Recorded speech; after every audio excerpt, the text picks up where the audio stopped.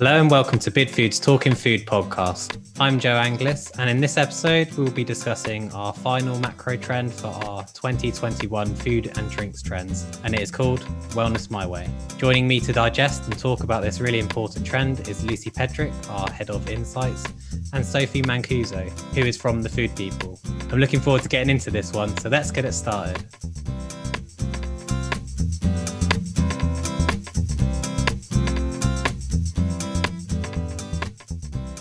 First of all, let me welcome Lucy Pedrick back to the podcast. Hi, Lucy. Can you share with us a little bit about what you do at BidFood? Hi, Joe. So I look after the insights team within BidFood, and that really encompasses taking control of all of the insights and research projects that we do. So everything from primary to secondary research that looks at the industry, the sectors, the types of customers we have, but also the challenges that we are going to be expecting on the horizon. Thanks, Lucy, and welcome, Sophie. So who are the Food People and what do you do? The Food People are a food trends agency with global reach. What we do is we research, track, write about, and do presentations and events all around trends in food and beverages. And not just in the UK, this is across the world as well. So I'm a senior editor at The Food People. So what that means is I spend a lot of my time researching very in-depth into trends in food and writing about them, including our soon-to-be launched book on Trend Hub, which I expect some of you might have access to. And of course, I developed the BidFood Trend Bible alongside you guys. Thank you, Sophie. So Lucy, I'll start with you. What do you think consumers understand by the phrase wellness or well-being? Well, I think this time it's going to conjure up a few other things. So physically, it's sort of what we eat, how we exercise, how we keep a check on our weight and things like that. But this time it also encompasses more than just health. So following restrictive diets and eliminating foods and adhering to all those aggressive diets and exercise regimes can be a bit too much for some people. And whilst you might end up with great physical results, sometimes it can be at the expense of feeling guilty or mentally strained from having to do all of that. So this trend for this particular time of year and going into 2021 is much more about being kind to yourself and really doing things your own way. So just to add to what Lucy said, I think it's a really good point about how health has got much more holistic. It's about mental, emotional, as well as physical health. We're specifically seeing this year the rise in awareness around mental health and the importance of mental wellness, and how this is connected to physical health. So, for example, gut health is something that a lot of people are talking about at the moment, but that's not just about physical well-being.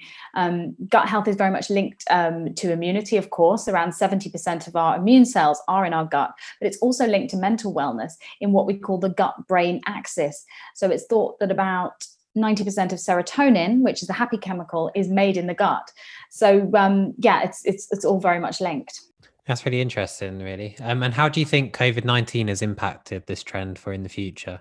So, of course, the health crisis has really put health at the top of the agenda this year. You know, this is the year where it's really at the forefront of people's minds. That said, paradoxically, many have gained weight over lockdown.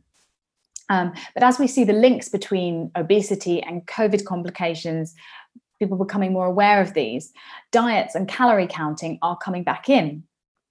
People are looking to improve their overall health in order to give them a fighting chance in the context of the virus. In particular, we are seeing lots of products that claim to boost immunity with things like vitamin C and vitamin D. But in the long term, we expect to see more focus on holistic well-being and how this contributes to a healthy immune system rather than, magic pills. But it's not just physical. 2/3 of adults in the UK reported feeling worried about COVID and the impact on their lives. Before COVID, mental health was gaining traction, but it's really been thrust into the limelight now.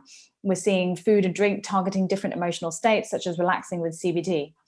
And of course, linking back to what Lucy was saying earlier about self-care, as we head into recession, treating yourself and permissible indulgence for emotional benefit will gain importance. So I think the other part of that is that COVID has probably hit all of us from all sorts of angles and in many different ways.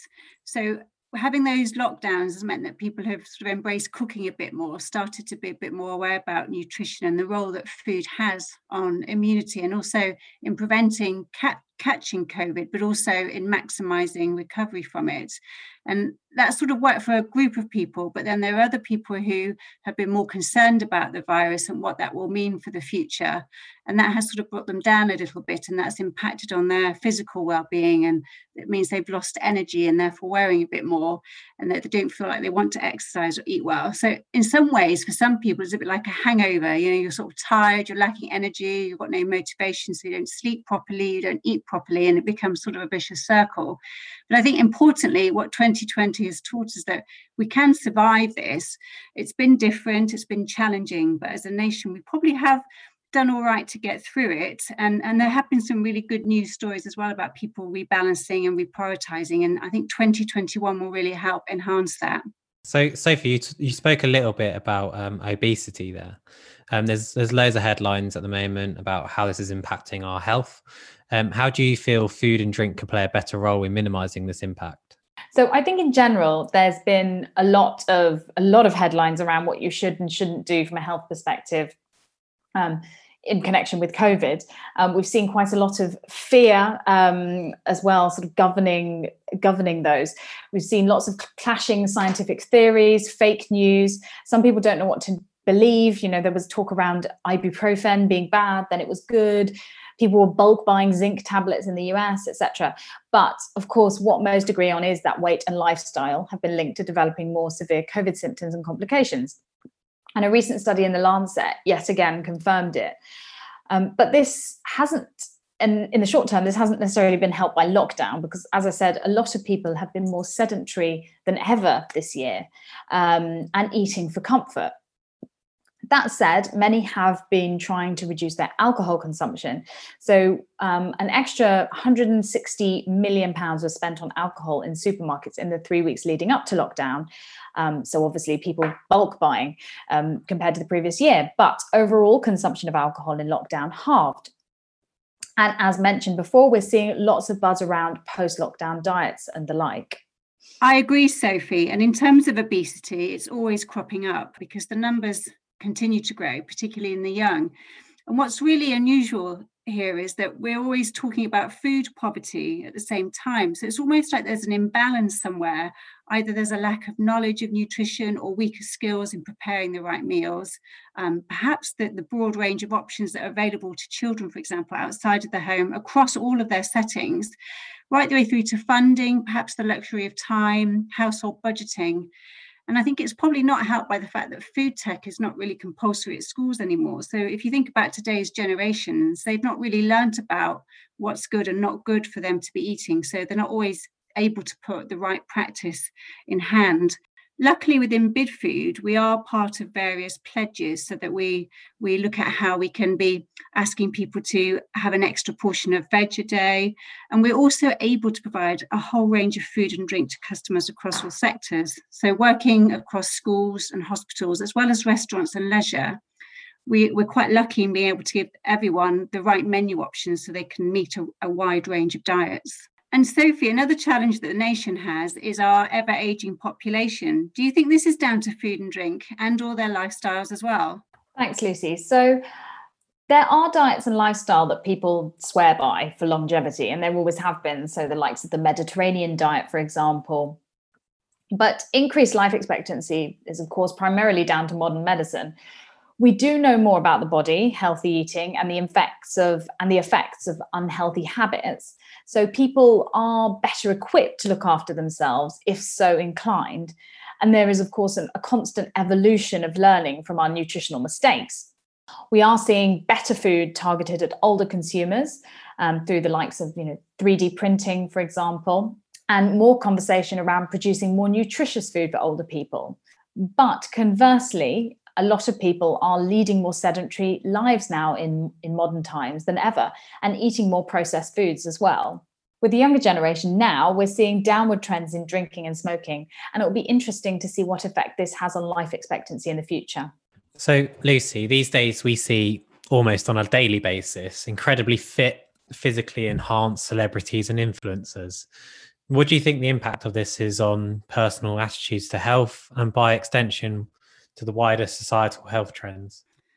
Well, I think that social media can be really dangerous in this area, particularly, if it's used in the wrong way. If we can find the right way to use it, it could be really powerful.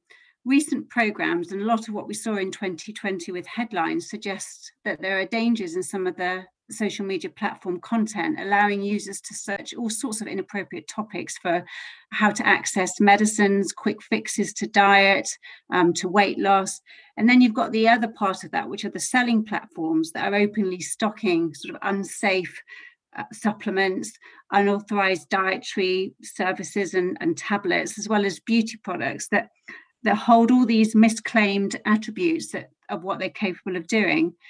However, what we have really seen finishing 2020 and going into 2021 are that more celebrities are publicly acknowledging their own insecurities, their struggles with health, their struggles with their own self-esteem. So what that means is that they can recognize that not everything that they're seeing and reading is real, and also that it's not always achievable, or indeed do you even need to be like that. The whole of the population at the minute, on the back of everything that's happened, is looking for transparency. And it's not just in food and drink. It's probably as much to do with the people that we're surrounded by as well.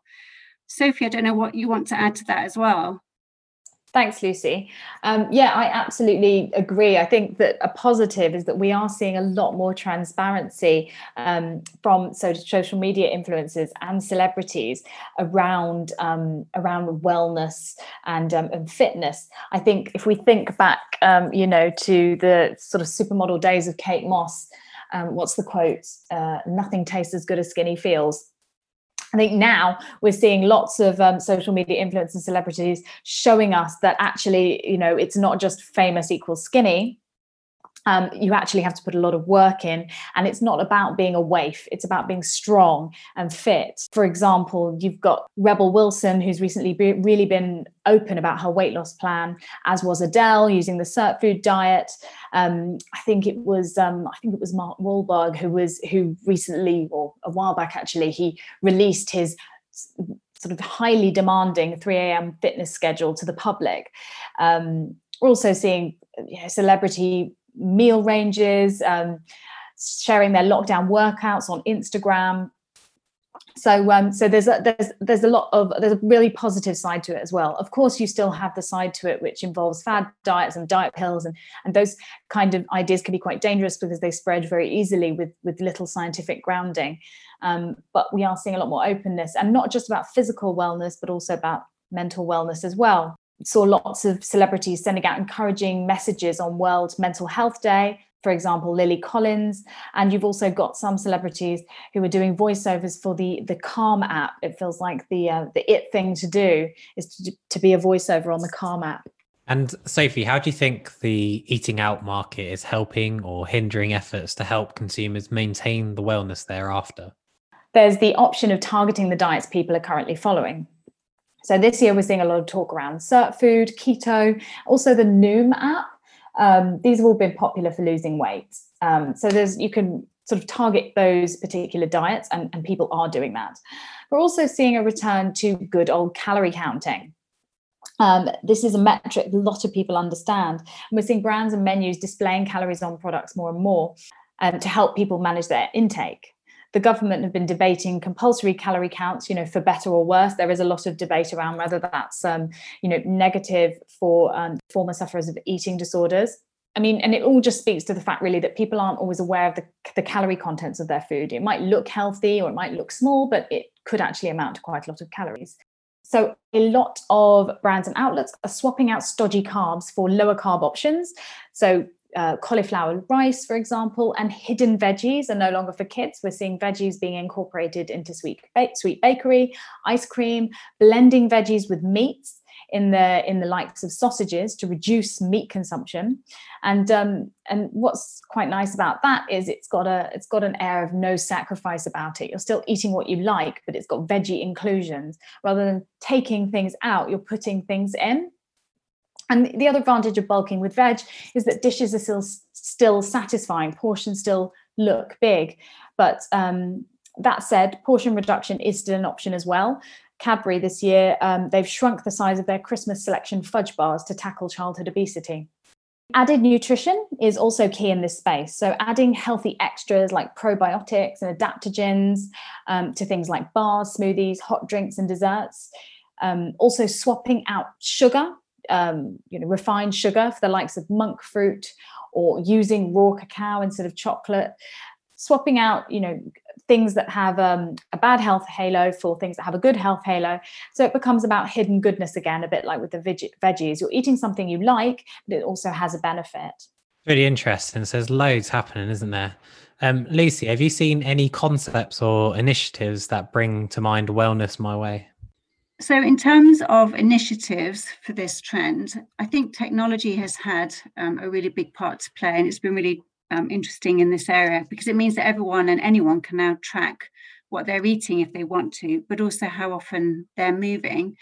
There's also lots of things happening in terms of delivery platforms as well. So across the globe, there's far more activity in this area with names other than just Uber Eats and Deliveroo who are out there providing different forms of menu choices to all sorts of consumers that can hit the Wellness My Way trend in lots of different ways.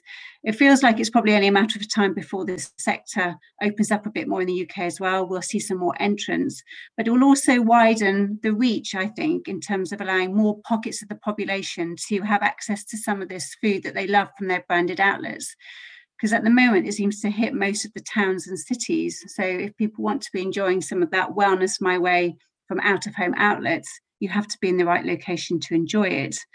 We could also see more things being delivered that way as well. So there's a lot more happening in terms of delivery packaging, so in terms of making it more sustainable, but also making them more robust so that more of the menu options that some of our favourite branded outlets have can be delivered in a way that means they hold their shape, they keep the right temperature, and the quality of the food reflects what you get when you are dining in-house as well. Yeah, absolutely. I mean, touching on what you were mentioning about technology, I think that where technology intersects with this trend is very much on the My Way piece.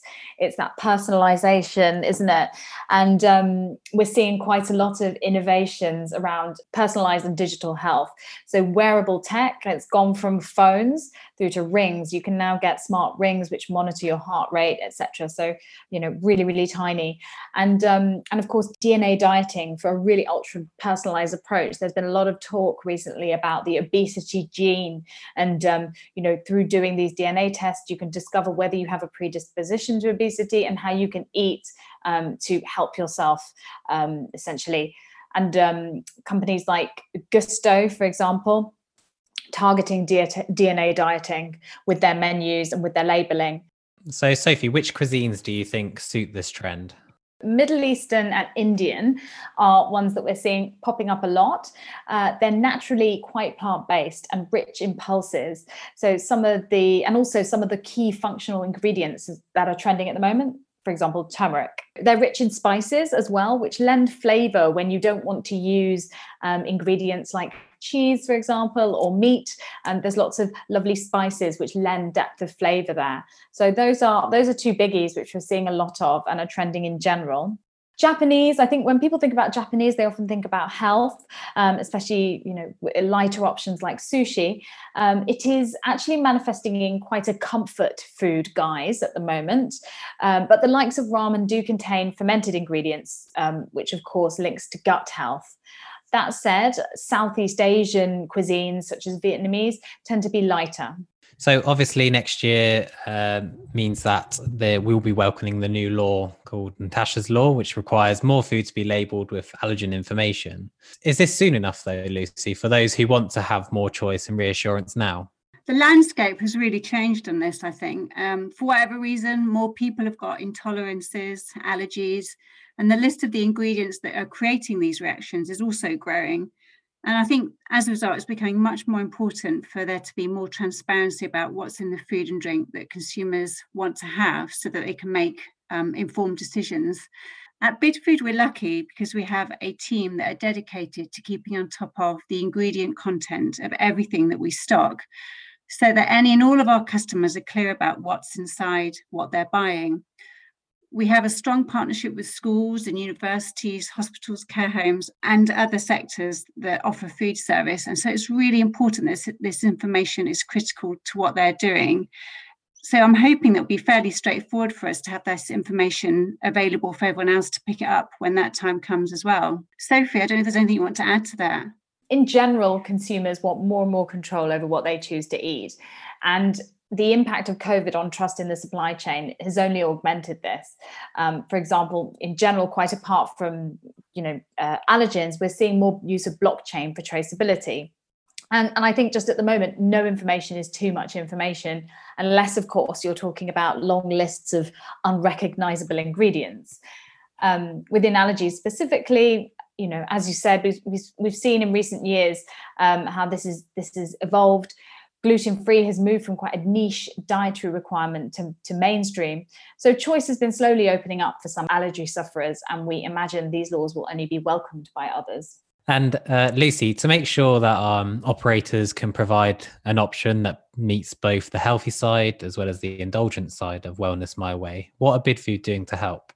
Well, we've got such a wide range of food and drink that we can probably accommodate any diet or appetite, anything like that. We've got a really good range of healthy as well as indulgent snacks, soft drinks, and all the ingredients needed to bring together really nutritious dishes, as well as menu options that meet all of the other trends as well. So food for the soul, which is sort of nice, comforting food that perhaps provides that nice indulgent side, right the way through to the more openly indulgent trend of little luxuries. So looking at how we can fuse flavors or taste, so we can have sweet and savory, and just twist things up a bit so that we can upgrade some dishes to make even the most basic dishes a little bit more interesting. We really do have a range that suits everybody, I think.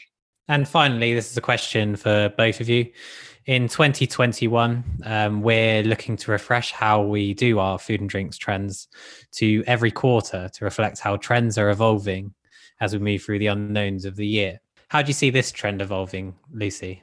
I think wellness and well-being will become much more entrenched. There'll always be that split of the population who will take its definition to be healthy and fit and will continue to use any other lockdown times or furlough times to be at home, eating well, getting outside.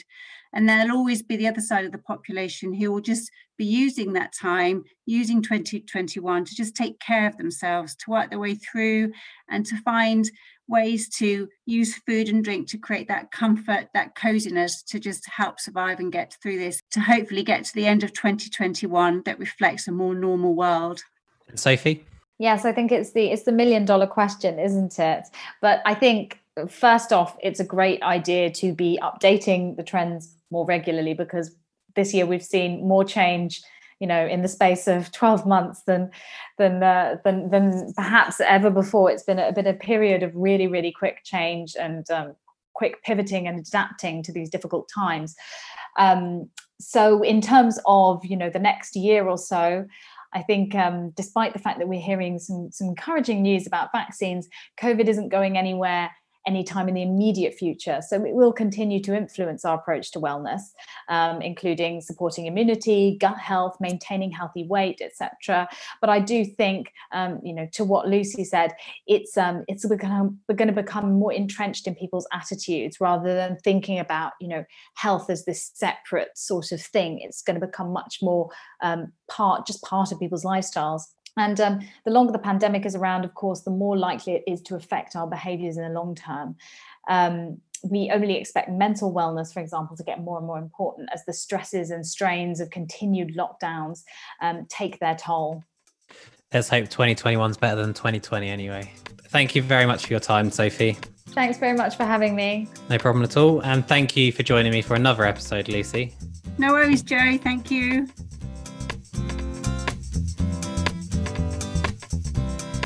If you want to learn more about Wellness My Way or any other trend for 2021, please see the links for more information in the episode summary. Next up in the series, we're going to be talking about the social trends for the year. I'm looking forward to you joining us there. In the meantime, please do subscribe and rate our podcast series on whatever platform you use to listen to this on. This helps us to reach and support more people in the industry. Thank you for listening and goodbye.